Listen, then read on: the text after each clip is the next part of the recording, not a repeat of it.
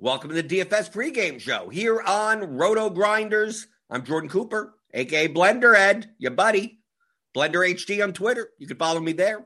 And this is the show, as you should know already, that we go over a little bit about yesterday's slate, talk a little bit about today's slate. We're talking about baseball, right? No NBA. I see that NBA, people in, people out. Who knows what's going on? They're playing a game in the afternoon now. Who knows what's going on in the NBA? But MLB is in full force. We're finally getting like real slates. I'm not saying that the slates, the first week and a half weren't real, but 5 game, 6 game slates, like, okay, it's doable. Sure. 7 games. Oh, but now we're getting like 12 game slates, 10 game slates, 14 game slates, what it should be. Right. So I see guys in the YouTube chat. I like my YouTube people because you keep my apple juice cold in the morning. Apple juice time. Hit those thummy thumbs. Hit the thumbs up button. Hit the notification bell to know when we go live in the morning. Subscribe. Maybe there's some new people that have not subscribed to the channel. You never know. I see you guys in the chat. Gerald Miller, Chandler Cannon, Jupocalypse, Frederick Dute, Travis Ratliff, Shane Beaver, Mr. Meat Plow. Of course, Mr. Plow's here. Jeward and Tony P. and Matt Mears. I see you guys in there. But yesterday, kind of the chalk got there yesterday, right? Kind of, right? Pretty much Oakland was the chalk. Like, in the beginning, like, was anyone going to score more than 3 runs or something? Like, in the beginning of the slate. But pretty much the chalk got there. I mean, Glasnow, crushed. He was the highest owned pitcher. He crushed. Freddie Peralta, that's the chalk SP2. He crushed. If you played Inoa, Inoa was fine also. He was cheaper, right? He got 29. Freddie Peralta got 33. Greinke throws like 70-mile-an-hour pitches. I'm not even sure. I'm not even sure how he ever gets it done. But whatever. He wasn't that owned. Sandy Alcantara, people got his first 2. If he went by his first 2 starts, he's going to win the Cy Young. But he's Sandy Alcantara, and he was like 8,500 or something. I don't know why anyone played him, but I stacked against him. That's what I did. But yeah, the chalk. And then the Oakland stack, right? Oakland. Pretty much the chalk yesterday was Oakland. You got the A's. You got the Astros. Depending on the site, it was a little bit different on both sites, but primarily there were three chalk teams: the A's, the Yankees, and the Astros. Right? Then you mix in some one guys here and whatever. Like I think Ohtani on DraftKings was a little, as a one-off, he was a little underpriced. We take a look here. Right? We had that Stanton news when we didn't know if he was going to play, right, earlier. He was possibly sitting out, but then he was warming up in the outfield. So we knew he was playing. But yeah, so the chalks, you didn't have to go. You didn't need the chalk. Obviously the Yankees didn't fully get there. You pretty much needed Higgs. The only guy that hit 2 home runs yesterday, Kyle Higashioka, right? You didn't have him in your Yankee stack, it didn't matter. So it's not like the Yankees really didn't get there because Torres had 2. Right, Torres, Odor had 5, which for him, I guess, is better than 0. Judge, 4. Urshela, 7. So maybe, the Yankees really didn't get there other than Higashioka. He was 8% owned. Oakland got there, pretty much no matter. The chalk way to go would be like Laureano, Canha. Look at this, 20%, 70%, 15%. Sean Murphy is a catcher. He hit a home run. Right. Jed Lowry had 20 points. Yeah. So the 5-man Oakland, a 3-man to 5-man Oakland got there. Houston, on the other hand, Astros, not so much. Correa was fine. Tucker was okay at 10. But like Alvarez put up a donut at 20% ownership. Brantley went yard. Altuve 2 didn't get there. Bregman 2. So now the 5-man Oakland stack, the 5-man Houston stack didn't get. You need one-offs, maybe 2 guys, something like that. But still mostly the chalk. The A's were chalk. The Glasnow, Peralta, and the A's. And if you had that plus enough points elsewhere, You had a good chance of taking down something. I went in a little bit different directions. Now I did have some A's, I did have some Astros, and I did have some Yankees, but I was focused. I was focused primarily on the Marlins Braves game. So my biggest exposure yesterday was Marlins, Braves, Nationals, and who else? And the Brewers. Then I mixed in everything else. So I still had A's. I still had, because I was playing on FanDuel. So I was playing 4-3-1s, 4-4s, 4-3-1s. So I still had, but just not as much. So I was focusing on stacks like Acuna, Ozuna, Freeman, Albies, like the Braves. And then they were owned on FanDuel, but not as high owned as I thought. I think we had Freddie Freeman projected owned at like 24% yesterday, and he came in at 14% on FanDuel. But that's the main reason, like stacking the Braves. Yeah, I thought Freeman would be chalky, so it's like, okay, I don't want to play. I don't necessarily want to play Freeman as a one-off in like an Oakland stack or something like that. So it's like, okay, well, how about if I just play like people are going to be playing Alvarez, if people are going to be playing like Laureano, if people are going to be playing like paying up there for outfield, it's like, why not play Ronald Acuna? Why not? Why not do it? And then the Marlins, of course, no one ever owns the Marlins, and they actually projected extremely well in the bat, right, against Dinoa, who's a higher variance pitcher, and they're getting a ballpark upgrade in Atlanta. So, so Corey Dickerson, Starling Marte, who finally his price is coming down. He was priced up for no apparent reason. Garrett Cooper, right? I had all those guys. I had all the Marlins. And then I thought the Nationals. I think people don't realize like they're getting people back. Like for the first time, they have Josh Bell, they have Kyle Schwarber in the lineup. So I thought people. I mean, it's not like they were underpriced, but I thought they have a better lineup now than they have the first week and a half of the season. So I decided to take advantage of that, and they didn't do that badly, right? Robles was leading off for the Nationals. He was 1.6% owned on FanDuel, right? Like the Nationals were barely owned on FanDuel. I mean, Soto was owned. Soto was like 12%. But that's one of those other things. Like if people are paying up for Yordan Alvarez or Ohtani or these A's, right? If they're paying up for those guys, they're paying up for Stanton or Judge. Like what could I do that's different than that?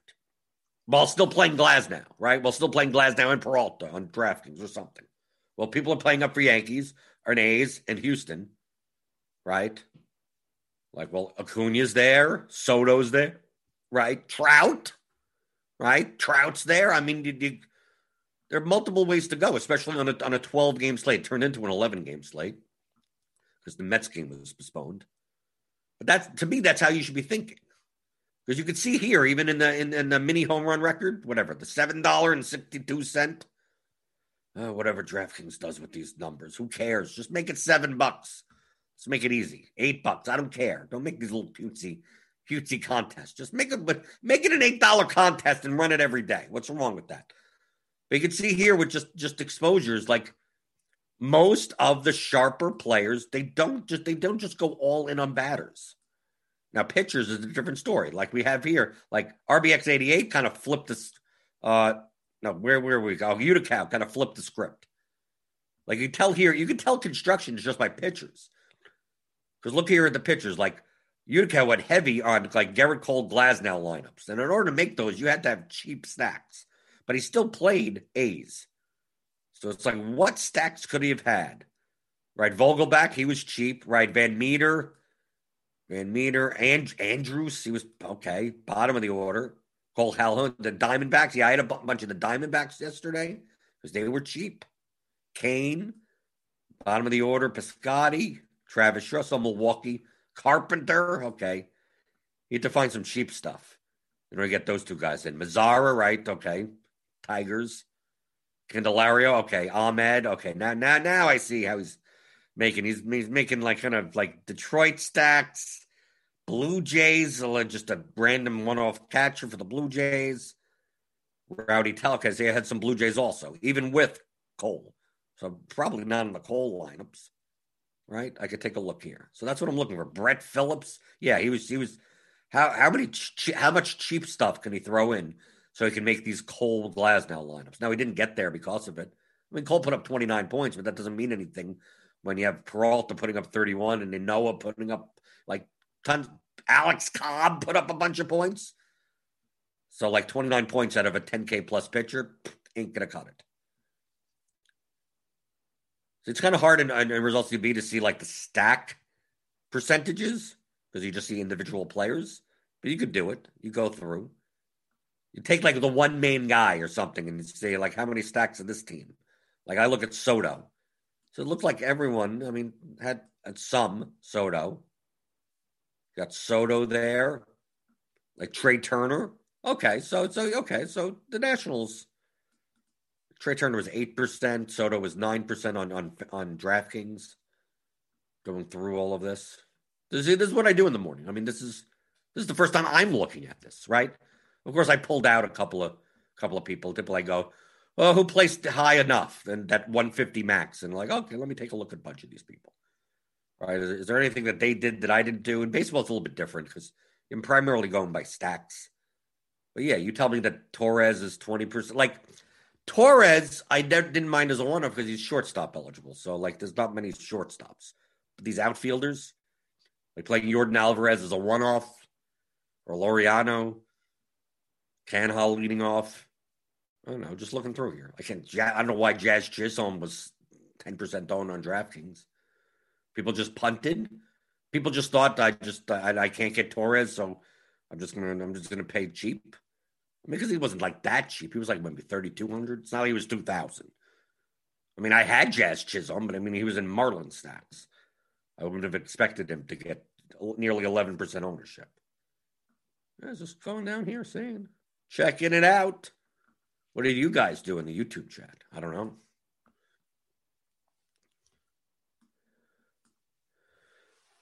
Nate Bradshaw asks, similar to basketball, are you more likely to jam in late news in baseball?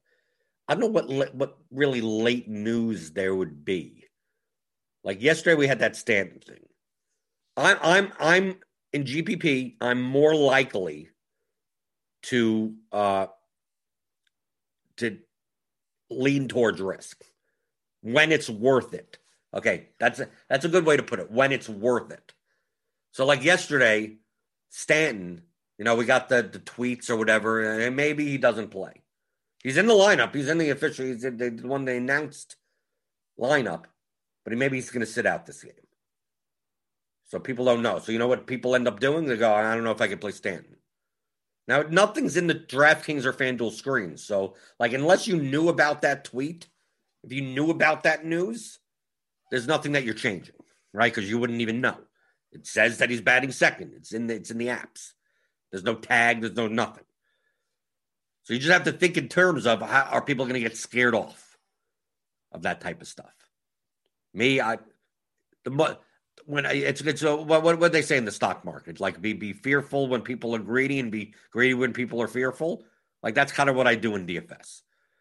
So like yesterday we had like the Seattle Baltimore game that was, questionable because of the rain. Most people overreact to delays. Okay, most people, right? They say if it's 10 minutes before lock and they say, blah, blah, blah, blah is going to be delayed. Not postponed, delayed. Most people get off it. You'll see the ownership dip crazy in that game. Even if they get a late start. That's, to me, I listen to Roth primarily to see the chances of something happening that the field is not considering enough. It's the same type of probabilistic thinking you do with ownership versus projection. The same type of thing. So, like there was the game last week with Lance Lynn. Remember that White Sox game where Lance and then we had the Barrios, Lynn, and people wanted to play Lynn, but it's like, that game's in trouble. It's going to rain for like 2 to 2.5 hours at game time. And it's the type of thing where if they start the game, they're going to have a big delay and maybe the pitchers are gone. But if they delay it now and then late start it 2.5 hours from now, they'll be fine. So that's what Roth said. Said he it's most likely if they delay it at the start, they could get this game. They could be played perfectly clean 2.5 hours from now. Are they going to wait 2.5 hours? Well, that's not up to him, right? That's up to the teams. That's up to the whatever. That has nothing to do with him looking at the weather. So, that's the information. Take what you want with it. So I'm just like, well, if they're going to late start and it's going to be fine. Lance Lynn is, to me, the best projected pitcher on the slate with the highest upside. So give it to me. And his ownership got cut in half easily, just once they announced the game was being delayed. Because people don't even look at the weather report. They just see game is delayed. Oh, I've got to get him out of lineups. Got to get all these guys out of my lineups. Like, dude, they can play this game 2.5 hours from now. So people get scared of it. Now, yesterday with the Seattle-Baltimore game, it was a very similar situation. My attitude is that it was 50-50 on whether or not they're giving it a play after a late start. Right after, okay, it's going to be announced as a delay before lock. Maybe they play 2 hours from now, and maybe they don't. But then I take a look, and I go, it's a 12-game slate. I wanted to play Seattle in Baltimore. I wanted to play who's pitching for the Baltimore? Kramer? I mean, some crappy pitchers. And I like taking road teams in Baltimore, especially when they're cheap. And the Mariners were cheap. But there's 11 other games on the slate. How great is that spot? For hitters, the pitchers I had no interest in. With Justice Sheffield and whatever, Kramer, whatever his name is. I wasn't interested in them. And then I looked at the projections for Seattle and Baltimore, and not that they're popping or anything. It's like, okay, now people are not going to be playing this game. Yes. If I wanted to play a Seattle stack yesterday, it would be you Lou owned, right? We could take a look. We could look like Marmalejos or whatever. He's 2.53% owned, right? Who else is in the Seattle lineup? I don't even know who's in the Seattle lineup. Haniger. 3.97% owned. So it's not even that low owned. And some people still had some Seattle stacks, right? But I have to think in terms of what is it worth it? Or maybe if you're playing 100 lineups, maybe you play them in 5. Maybe if you want to take a shot, sure. But to me, is it worth it? I'm playing Diamondbacks. I'm playing Marlins. I'm playing under-owned Nationals. I'm already playing stuff that's kind of off the board as it is. Do I need what's the worst thing that happens? The game plays. Oh, that doesn't mean anything. It's not like basketball.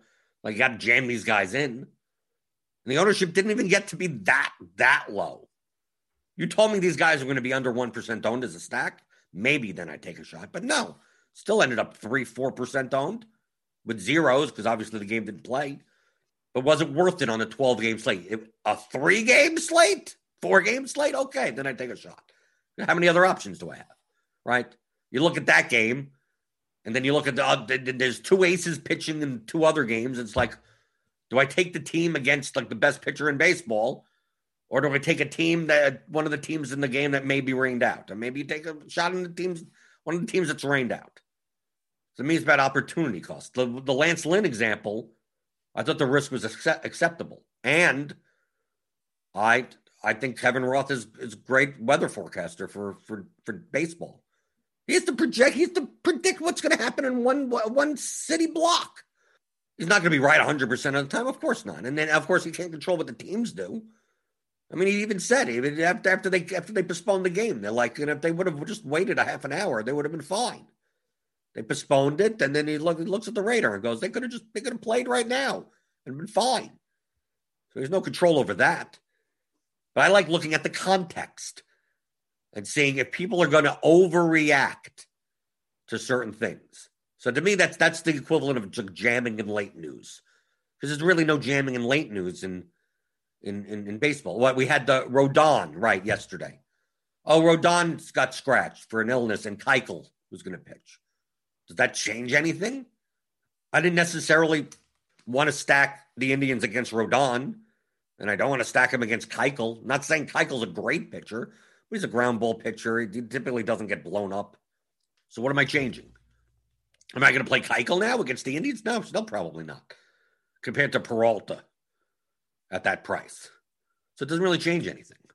The only time it would change is if it was Giolito and then him getting scratched and some scrub from the minor leagues put in, then you may look at the batter pricing and go, oh, the Indians are underpriced now because they were priced down for facing an ace pitcher, and now they're too cheap. I mean, it's that type of situation. Because Keuchel was normally priced. It's like it's not like, oh, Rodon is out and now Keuchel's minimum price because they just left him. No, he was like 7,700 or 7,100 or whatever. So it's not like basketball where a guy that's 4,000 comes into someone's role and should be 8,000. You don't see that in baseball. Yeah, I think I answered Frederick. I think I answered your question about handling games that are very questionable due to weather. And scramble for last minute swapping. I scramble more for swapping when it comes to having, like some of the late game lineups not being in. Like I'm building Dodger stacks and I'm assuming that AJ Pollock is in, right? And then it turns out Chris Taylor's in. Like those are the swaps. That's typically what I'm swapping. I've already planned out what I'm going to do with the weather stuff. Most of the time, if a game gets postponed before lock, I mean, I just don't have them in my player pool to begin with. I could just X those guys out and run it again. But you have to weigh how much is it worth? 12-game slate, teams that don't project poorly but don't project great. You're playing them because they're going to be under-owned. You want to play. I wanted to play Seattle because I thought they would be under-owned as it is. But it's not like they were in a great spot. It's like, okay, here's anything could happen. It's baseball. But it's like I could say anything could happen. It's baseball to like 6 other spots. So instead of playing 5-6% Seattle lineups, I just say, screw it. I X out that and I just give more to the Marlins, give more to the Diamondbacks, right? Give more to the Nationals. Because the Seattle stack is cheap, so you have to go to the cheap guys. So just give more than that. So what's the, oh my God, they play and Seattle scores 8 runs and I should have played them. It's baseball. The chances of that happening versus the game being postponed and 10% of my lineups are dead. Do I need 10% of my lineups dead when I could already play stacks that are 3% owned as it is? So that's how I view it. Doesn't mean you have to view it that way. If I'm already playing off the board stuff, then why do I have to continue playing? Okay, well, here's an off the board thing that's even risky to even get. I may get zeros. It's like, why even bother? Let's see. Brett Booth, did I over leverage? Baseball, you can't even think in terms of over or under leverage. You're almost always you're stacking. It's all you can't. I see the question, Brett. You can't go by cumulative ownership. You can't you can normally not really go. That's just a very blunt guide. You have to think in terms of in MLB, lineups are way more correlated than in most other sports. Maybe not League of Legends. And maybe not NHL. NHL is about the same. So like when you say 110 pwn projected ownership with a 4-4. Like to me, I only need on FanDuel, I would just need three figures. Pitcher ownership, stack ownership of this 4, and stack ownership of that 4. Because if Mike Trout's in the lineup, it's more likely that Ohtani's in that lineup, or more likely that Walsh is in that lineup. Take a look at the A's. Any lineup with Canha is much more likely to have Chapman and Laureano and other A's in it, Olsen. So you can't just say, well, this guy's 24% owned and that guy's 18% owned and this guy's 12% owned. No, but if they're all on the same team, the likelihood of those people being together in a lineup is way higher than in a sport like NBA or even in football. But NFL, you get some, if Tyreek Hill's in the lineup and Patrick Mahomes, that can't just go, he's 12% Patrick Mahomes, 18% Tyreek Hill, and 20% Travis Kelce. They're more likely to be together. So it's not just 8, it's not like two receivers at 20%. So 10%, a mix has both of them in it. It's no, it's more likely to be more than that because people play correlative lineups. It's the same thing in baseball.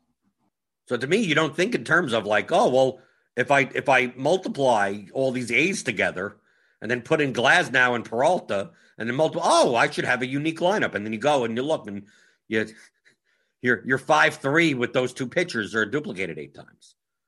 Your Houston Oakland lineup, and you go, how did that happen? I should have a unique lineup. No, it's more likely that these 5 guys, you take the top 5 hitters from the Oakland and you put them together with Yordan Alvarez, and I mean, yeah, you're gonna have the same lineup because those A's are more likely to be together with one another. So you can't treat their ownership individually. You have to treat the stack. What's the aggregate ownership of the stack? What's the average ownership of the stack? That's the figure that I care about, not the individual pieces. The only time I care about individual ownership is if I'm going to be playing players individually. I'm playing a 5-man stack with 3 one-offs, and I'm playing a chalk 32% one-off for no apparent reason. Like, then I care about it. Jerome Lewis asked, Blender, did you double stud Cole Glasnow lineups? No, I didn't play on DraftKings.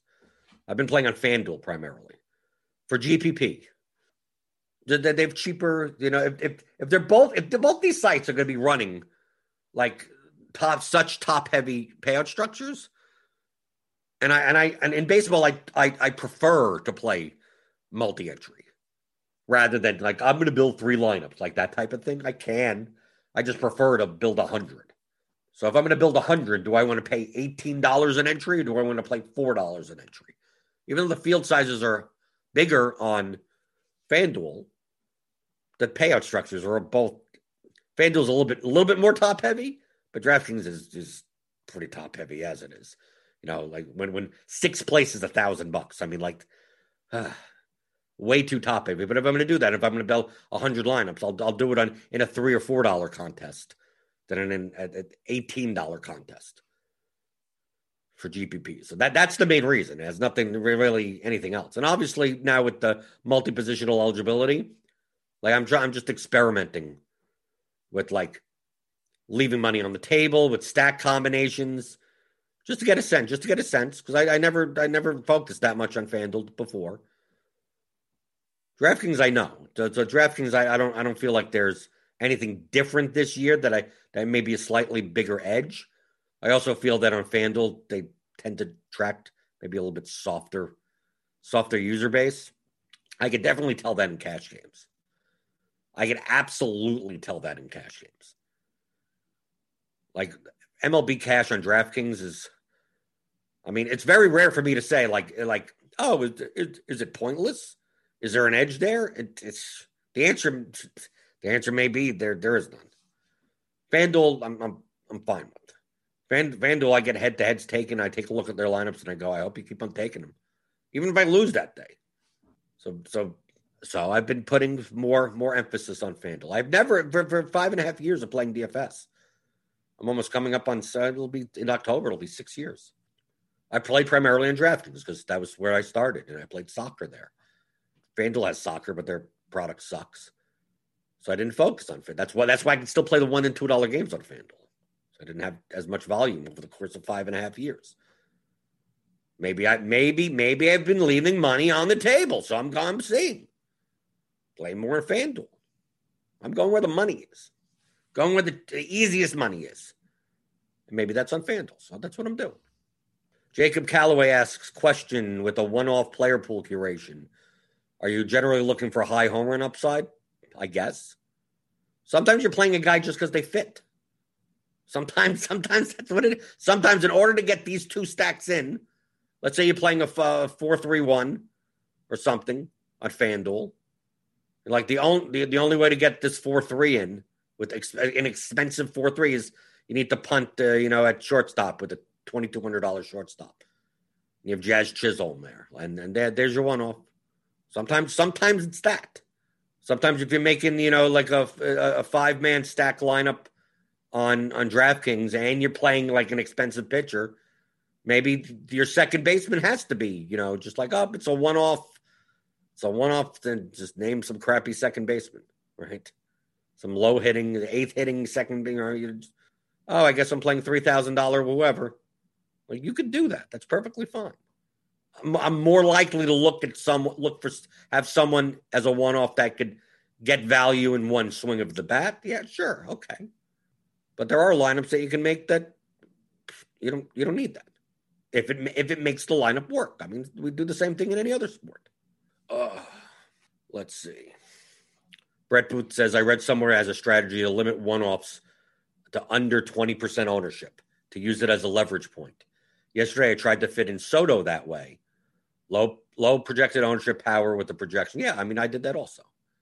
The reason with the one-offs, okay, understand why you're doing that why playing high-owned one-offs is typically a bad, I say the word typically a bad GPP strategy for large field GPPs. Understand why. It's not about the batter.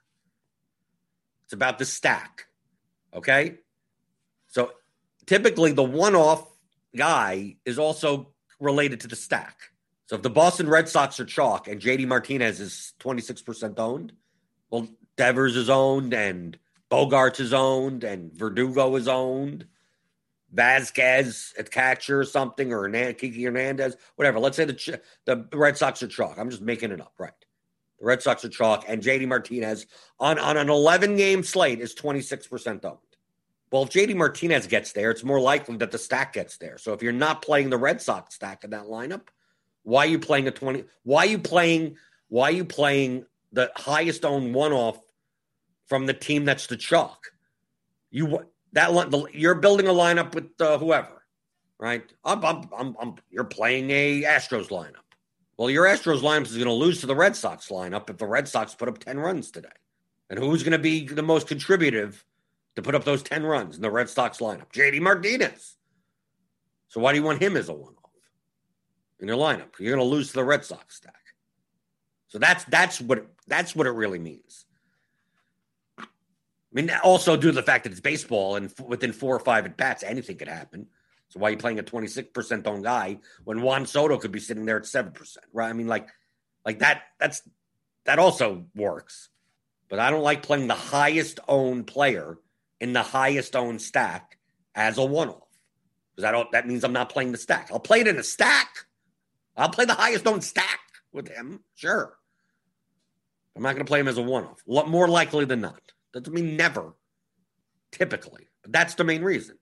The win condition of that lineup, that Astros lineup that you make, is is them outscoring the Red Sox on that day. And if that happens, most likely JD Martinez doesn't have a big game. So why the hell are you putting him in your lineup, especially when he's going to be the highest owned? I mean, like, you have to think in those terms. That's relative value. That's thinking in terms of leverage. It's not exact leverage, but how do I get the most relative value with this lineup? If I'm not playing the chalk Red Sox stack, I'm getting relative value by getting the better stack, and the Red Sox are doing poorly.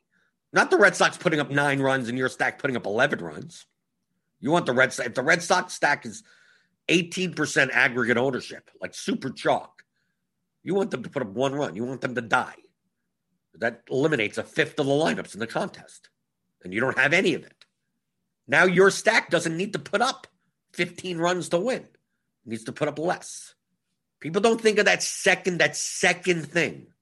People look too linearly. They go, okay, the Red Sox are going to be chalk. I'm going to play the Nationals, right? And then someone goes to you and says, well, the Red Sox have a 6-run implied total. The Nationals have a 4-run implied total. You really think the Nationals are going to put up more runs than the Red Sox? I'd like, it's not about more. I'm not predicting outcomes. All I know is that as the Nationals put up more runs and the Red Sox put up less runs, I make more points. So my national stack doesn't have to put up 15 runs to win. The less that let's say the Red Sox were chalk and the Astros were chalk, and there are 3 teams that are kind of chalky. Like, dude, my national stack could put up 7 runs and win. Well, how is that possible on a 12-game slate? Well, the 3 chalk stacks don't, right? All that ownership is there, and if those teams put up 2 runs, all those lineups are pretty much dead. So how many runs do I need out of my lineup? I don't need 12. Maybe I win with 7. I win a 4-man stack, 7 runs. It's a low-scoring slate, and I win. But this is not about predicting outcomes. It's predicting what the field's going to do and how you could get the most amount of relative value. The same thing if I'm playing the chalk stack and I look at the chalk picture and I go, well, I think Glasnow is, the best projected pitcher on the slate. But what happens if Glasnow fails at 58% ownership? How could I get relative value out of this chalk 8-stack lineup? Well, I'll play Garrett Cole. I'll play Peralta on FanDuel, right? He wasn't as owned. So you didn't have to pay that down over there. What is my win condition with this lineup? And you can play multiple win conditions. This lineup has Glasnow with a different stack. This one has Oakland with a different pitcher. You can do that. Frederick Duke asks, do you use lineup HQ range of outcome settings? No. The only reason you use that is if you need to get more diversification. Why don't I want to just trust the projections? You're overthinking things. Josh Hunter, is the RG stack leverage tool your primary means of researching projected stack ownership? Yeah, you take a look at ownership. I would look at that. You could just look at the ownership in lineup HQ. You could just look at it. Oh, these batters are going to go team by team. And you go, oh, okay. Well, this guy's 24% owned. His team is probably owned. Keith Espinoza, when playing 2 sports on the same day, is it still okay to have 10% in each sport so that you have 20% of your bankroll in play on a certain day? Does this not violate Kelly? I don't think it matters. I would think it's 2 different things. It's just a matter of risk tolerance. I don't think that granular in terms of my bankroll. I'm playing 2 sports on the same day. What should it matter? That's why when it comes to cash games, I just assign a bankroll. Like what I do this year, $20,000. I take 10% of my bankroll and I go, this is for cash games for this sport. And that's it. And that's bankroll for cash games. 20,000 for NBA, right? Whatever 10% is at the time. And that is lasts for the whole season. So I can win a GPP, but it's still my cash bankroll is right here. Maybe then I add to it, maybe. But then I don't have to worry about things like that. Well, how much are you playing on a specific day? Well, who cares? What does it matter? Oh. Any more questions in the YouTube chat? It's going to be a short show today. Short show today. Eli's in the producing, so give a thumbs up for him, right? Thummy thumbs. If you want to get all these tools for MLB, you could always click on the link in the description. Get $10 off your first month at Roto Grinders. Yeah, short show. Answer some questions. You can go to theoryofdfs.com, my 15-hour audio masterclass. It talks about all of this. If you want one-stop shop, one structured education to get all these concepts in your head, and you can go over and over it. People listen to it multiple times.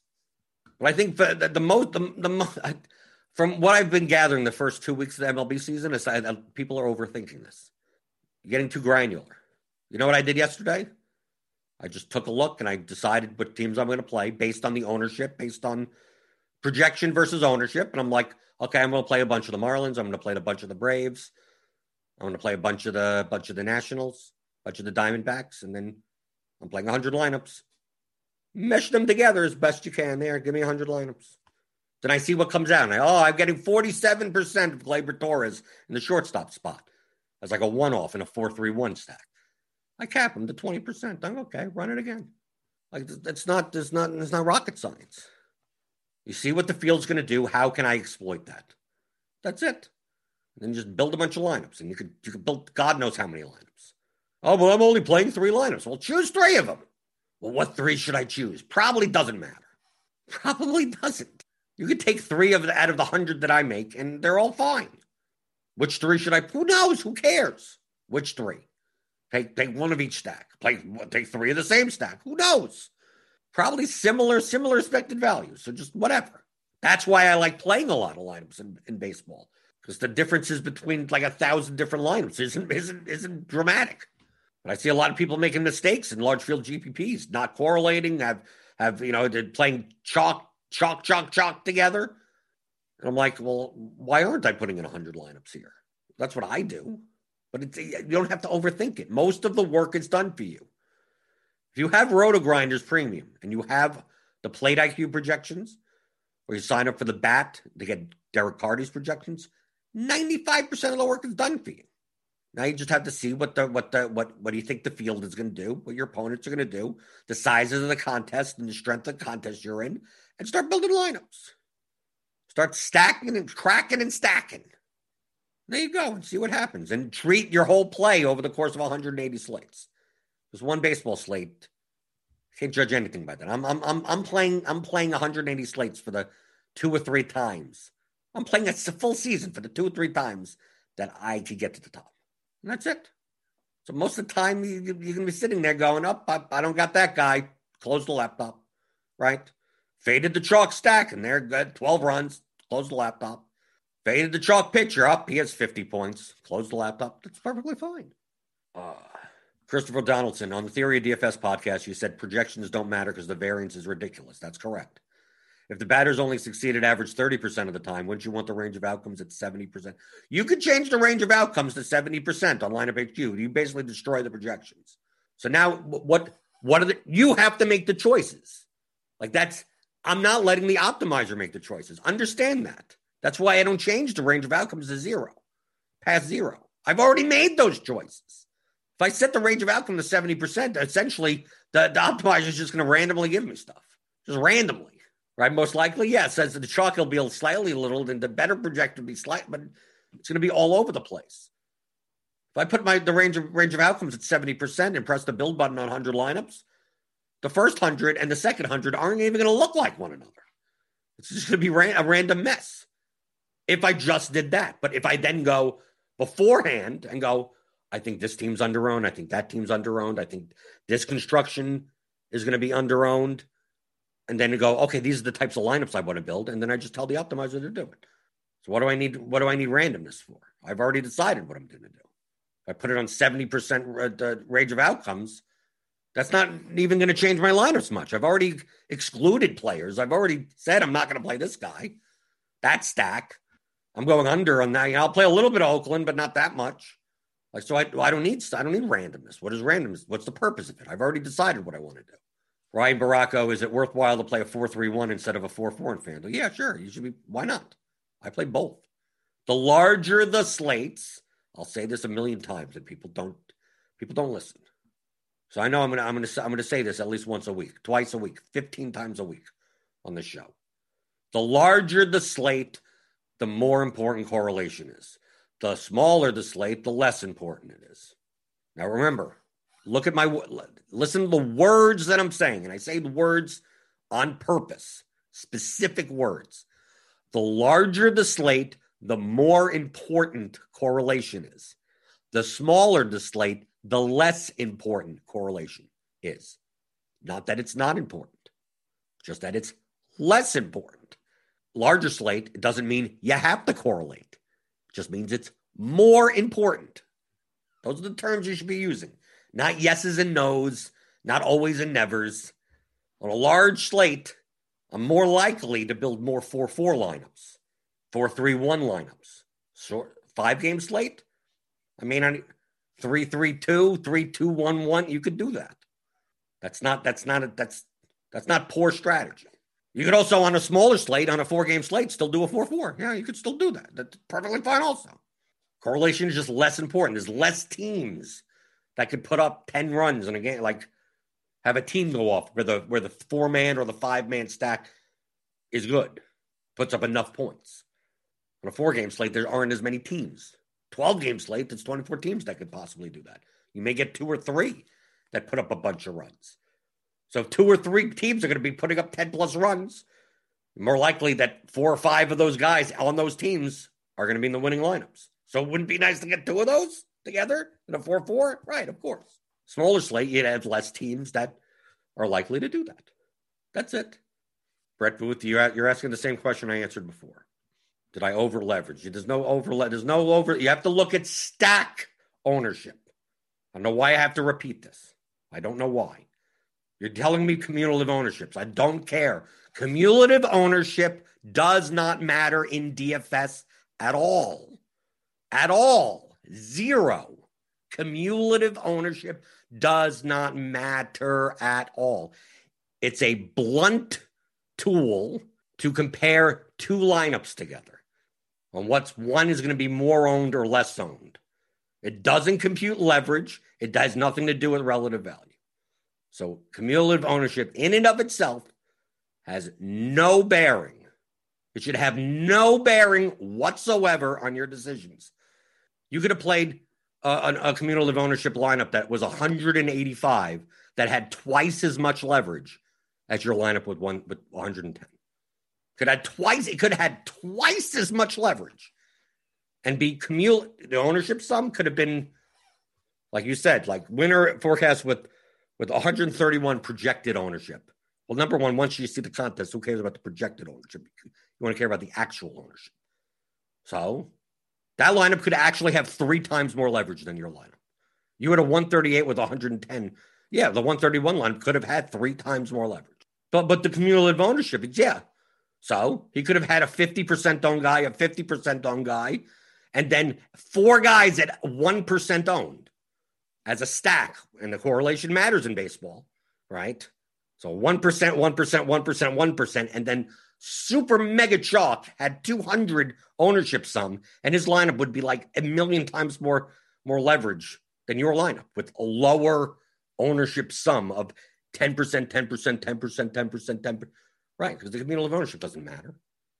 If anything, the ownership product would matter. Multiply them together, if anything. In baseball, it's very hard to under or over. I don't even think in those terms. It's the highest variance team sport there is. It's primarily correlation. And because it's primarily correlation, you're not comparing individual player ownership. You're comparing stack ownership.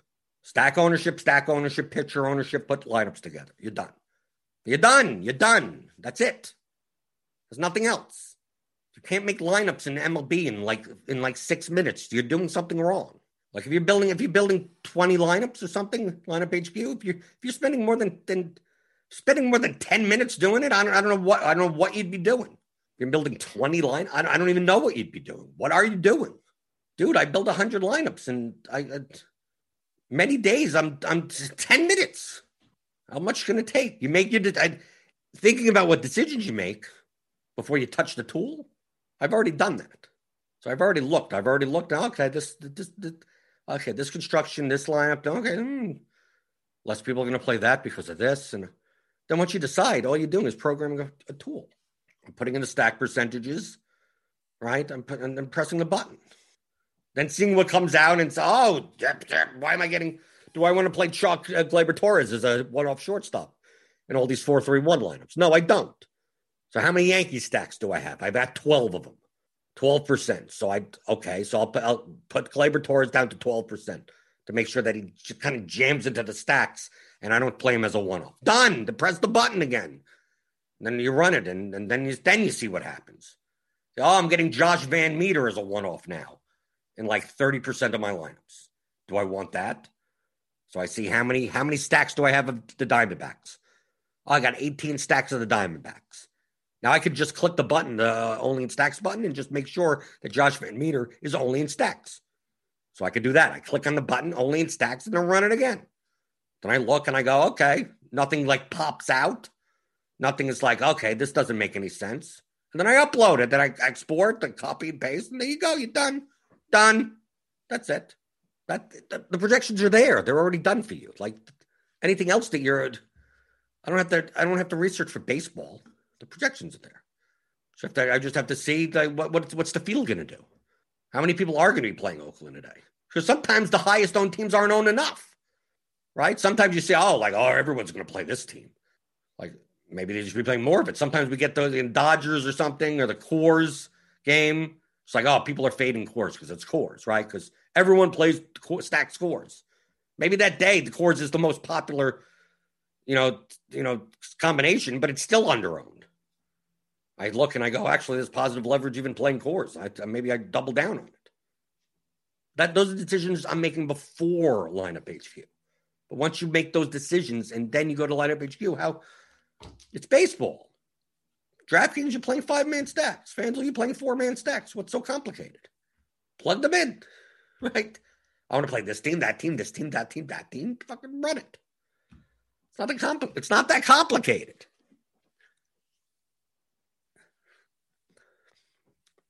Ryan Baracco, since there's so much variance in batter scores, wouldn't playing the highest projected, highest upside pitcher make the most sense? Because low-priced bats could easily be up, yes. You can see that's exactly what we do. I mean, take a look at these sharp players. 150 max. Playing chalk pitchers. Playing the highest projected pitcher combination on DraftKings was Glasnow and Peralta. Well, that's what pretty much everyone did, right? Pitchers are less variant. And especially on a large slate, there's so many ways to get different with bats. So yes, that's why I showed this in Results DB. Sharp players have no problem jamming in the pitchers, the highest projected pitchers. But you can see here, no one's jamming in 70% of Gleyber Torres. No one's going to say, "Oh, I'm going to hinge my entire all 150 lineups on Kyle Tucker." Like, no one's doing that. So yes, you'd be correct. I play the highest projected pitchers, especially at FanDuel. You only get one. I mean, yeah, that doesn't mean the highest price pitchers. I'm just high projected ones. Sometimes cheaper pitchers. Freddie Peralta projected well. Glasnow projected better than Cole and Greinke for sure. So I'm just going to jam those guys, especially if I'm getting different. If I'm playing a Marlin stack, why do I need to get different a pitcher anymore? Playing a Diamondback stack, why do I have to get different a pitcher? But Nationals, I don't have to get. Just give me the best two pitchers. There you go. Done. I don't need any more leverage. I'm done. Okie doke. Hope you guys learned something. We didn't really talk about today's slate. I don't even know what the hell is going on today. What is going on today? We got good pitchers today. We got Max Fried. Why is Max Fried so cheap against the Marlins? Is he going to be the de facto SP2? Well, Woodruff's cheap. Bauer. So we're going to be playing Bauer. According to the bat, you play Bauer over Bieber, right? It's Strasburg. Yeah, we got good pitchers today. Got good pitchers today. How about on FanDuel? What are we doing on FanDuel on pitcher? It's the first time I'm even checking it out. Okay, we're probably playing Bauer also because it's against Colorado, outside of Colorado, and they're horrible. Okay, but it's Trevor Bauer. You never know. So what are we doing here? I can take a look. Let's take a look. What are we doing? Oh, it looks like a mess of crap. You could play Bauer and Bieber together. Yeah, come on. Can DraftKings price these guys up? We get what? There should be no batters that are in the $2,000 range. Like the minimum price should be $3,000 at minimum, if not $3,500. We were getting guys to they're batting fourth, $2,200 on DraftKings. FanDuel's a different story. That's the reason you could play Bieber and Bauer together because, yeah, there's a way to get them. There's a way to get both of them, and there's a way to get me. You can get me at thetheoryofdfs.com if you want to learn about all these concepts. 15-hour audio DFS masterclass. Pick it up, theoryofdfs.com. But if you got questions, I'm here. I'll be here all the time, right? That's the purpose of this show. We do some review. We answer some questions. We talk about today's slate, possibly, right? Go over some tools, right? Metrics. I yell at some people, for stupid questions. Yeah, once in a while I do that. Do a bunch of stuff. That's what we do here in the morning. I'm trying to help you. Trying to help you guys out. So get the Theory of DFS. Come join our Roto Grinders Premium. Click the link in the description. You get $10 off your first month. And then I'll see you tomorrow because I'm here. I'm here every weekday, Monday through Friday, 11 a.m. Eastern, here on YouTube for the DFS pregame show. Brought to you by RotoGrinders.com.